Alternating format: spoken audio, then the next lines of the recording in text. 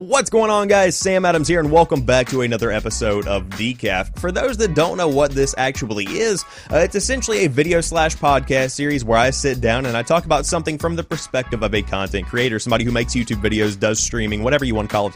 I have some ideas, some thoughts, some realizations, whatever they might be, and we discuss it here on the podcast each and every week, and I hope that you guys enjoy this week's topic, which is, in fact, how you choose a game. When it comes to streaming, there are some people that do IRL streams, there are some people that do creative streams where they will draw or paint or do any of these kind of amazing things.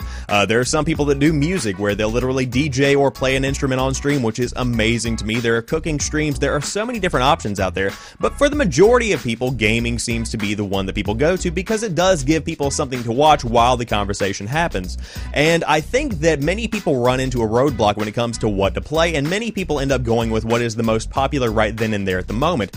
For instance, if you have, I would say, 10 streamers lined up along a wall, I would say 9 of them, unless they have an established audience, want to play Fortnite. That's just what they want to play right now. Of course, there are many people that like to play other stuff, but Fortnite is the most popular one right now. So when people are starting off their stream for the first time, that's a high likelihood of what they're going to play. And although it's a fun game, I play Fortnite myself, it might not be the best for what you want to do with your stream or what works with you as a person. For instance, with me, story-based games are not necessarily my forte on stream. I know that there have been a ton of people that are wanting me to play Detroit Become Human, a game that is very heavy in story, but I feel like that experience is something that I would rather experience on my own, and therefore I'm going to be worried somebody will come into the chat and ruin the experience for me and also the people that are watching. On top of that, I also just don't thrive whenever I have to offload the responsibility of entertaining the audience, because whenever I go live with a stream, I always feel like I should be the main source of entertainment and the game is going to come second. But with story-based games, you can really offload that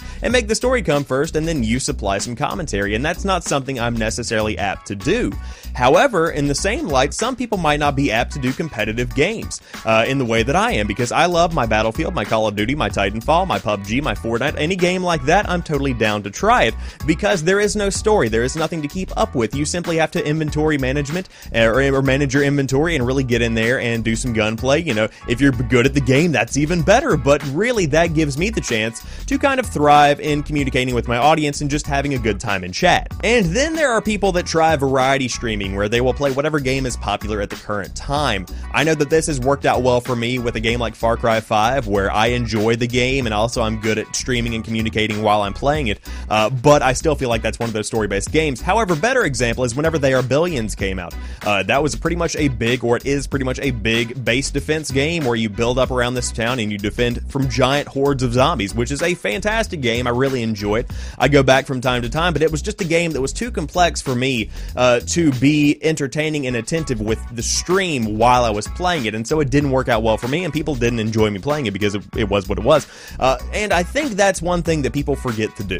I think that's you have to take a step back and really take inventory of your skills before you choose a game, because a game that might be doing well for somebody else might not be something that works with who you are as a person or who you are as a content creator and what kind of experience you are wanting to bring to the table. And of course, one other option is to play whatever game is popular at the current time, which is what a lot of people do to increase their reach. If you have the money for this, that's fantastic. You know, go for it. But I would say to back up and really take inventory of what skills you have as a creator and what games are going to mesh with that specific set of skills. For instance, back whenever They Are Billions came out in early access, I think a couple of months back, it was pretty big on Twitch for a while. I was watching Carnage play it, I was watching Admiral Baru play it, and it looked to be a pretty fun game, but whenever I started streaming it, I began to realize that it was a bit more complex than I had originally anticipated, and with that complexity came a lack of focus on chat and the discussion that was being had in chat and also on the stream itself. So I might have missed some follows, I might have been doing something different, I might have been,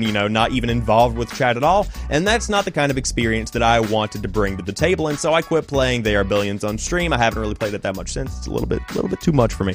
But I figured out that I am really good with first-person shooters. I'm really good with these simple kinds of games because that way I can put more focus on my stream, and I knew that was a skill that I had to begin with, and so I went ahead and embraced that. And that's something that not enough streamers take into account. What works for you? What works with your set of skills? What games do you like? Don't focus on what other people are doing completely. Take into account what is popular right now. Take into account what is working for other people and see and evaluate and compare and see if it's going to work for you, but it might not always work. So find out what you like, find out what games work with you, and find out what is going to be the best for your specific stream. So in a sense, it's that age-old adage of if everybody was jumping off a bridge, would you jump as well? For some people, they might say yes. For the majority of people, they might take a step back and reconsider.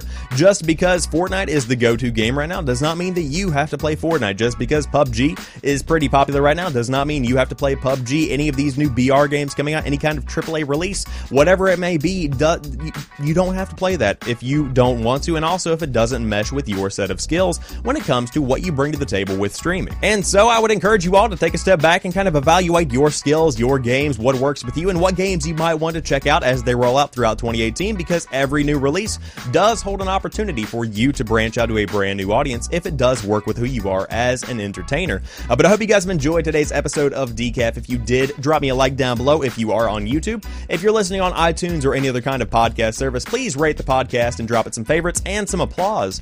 If you're over there on Anchor, I appreciate the support over the past couple of weeks. It means the world to me. But I will talk to you guys very soon. Best of luck with your streaming, your YouTubing, your podcasting, whatever you might be doing. You can do it. I will talk to you soon. Peace.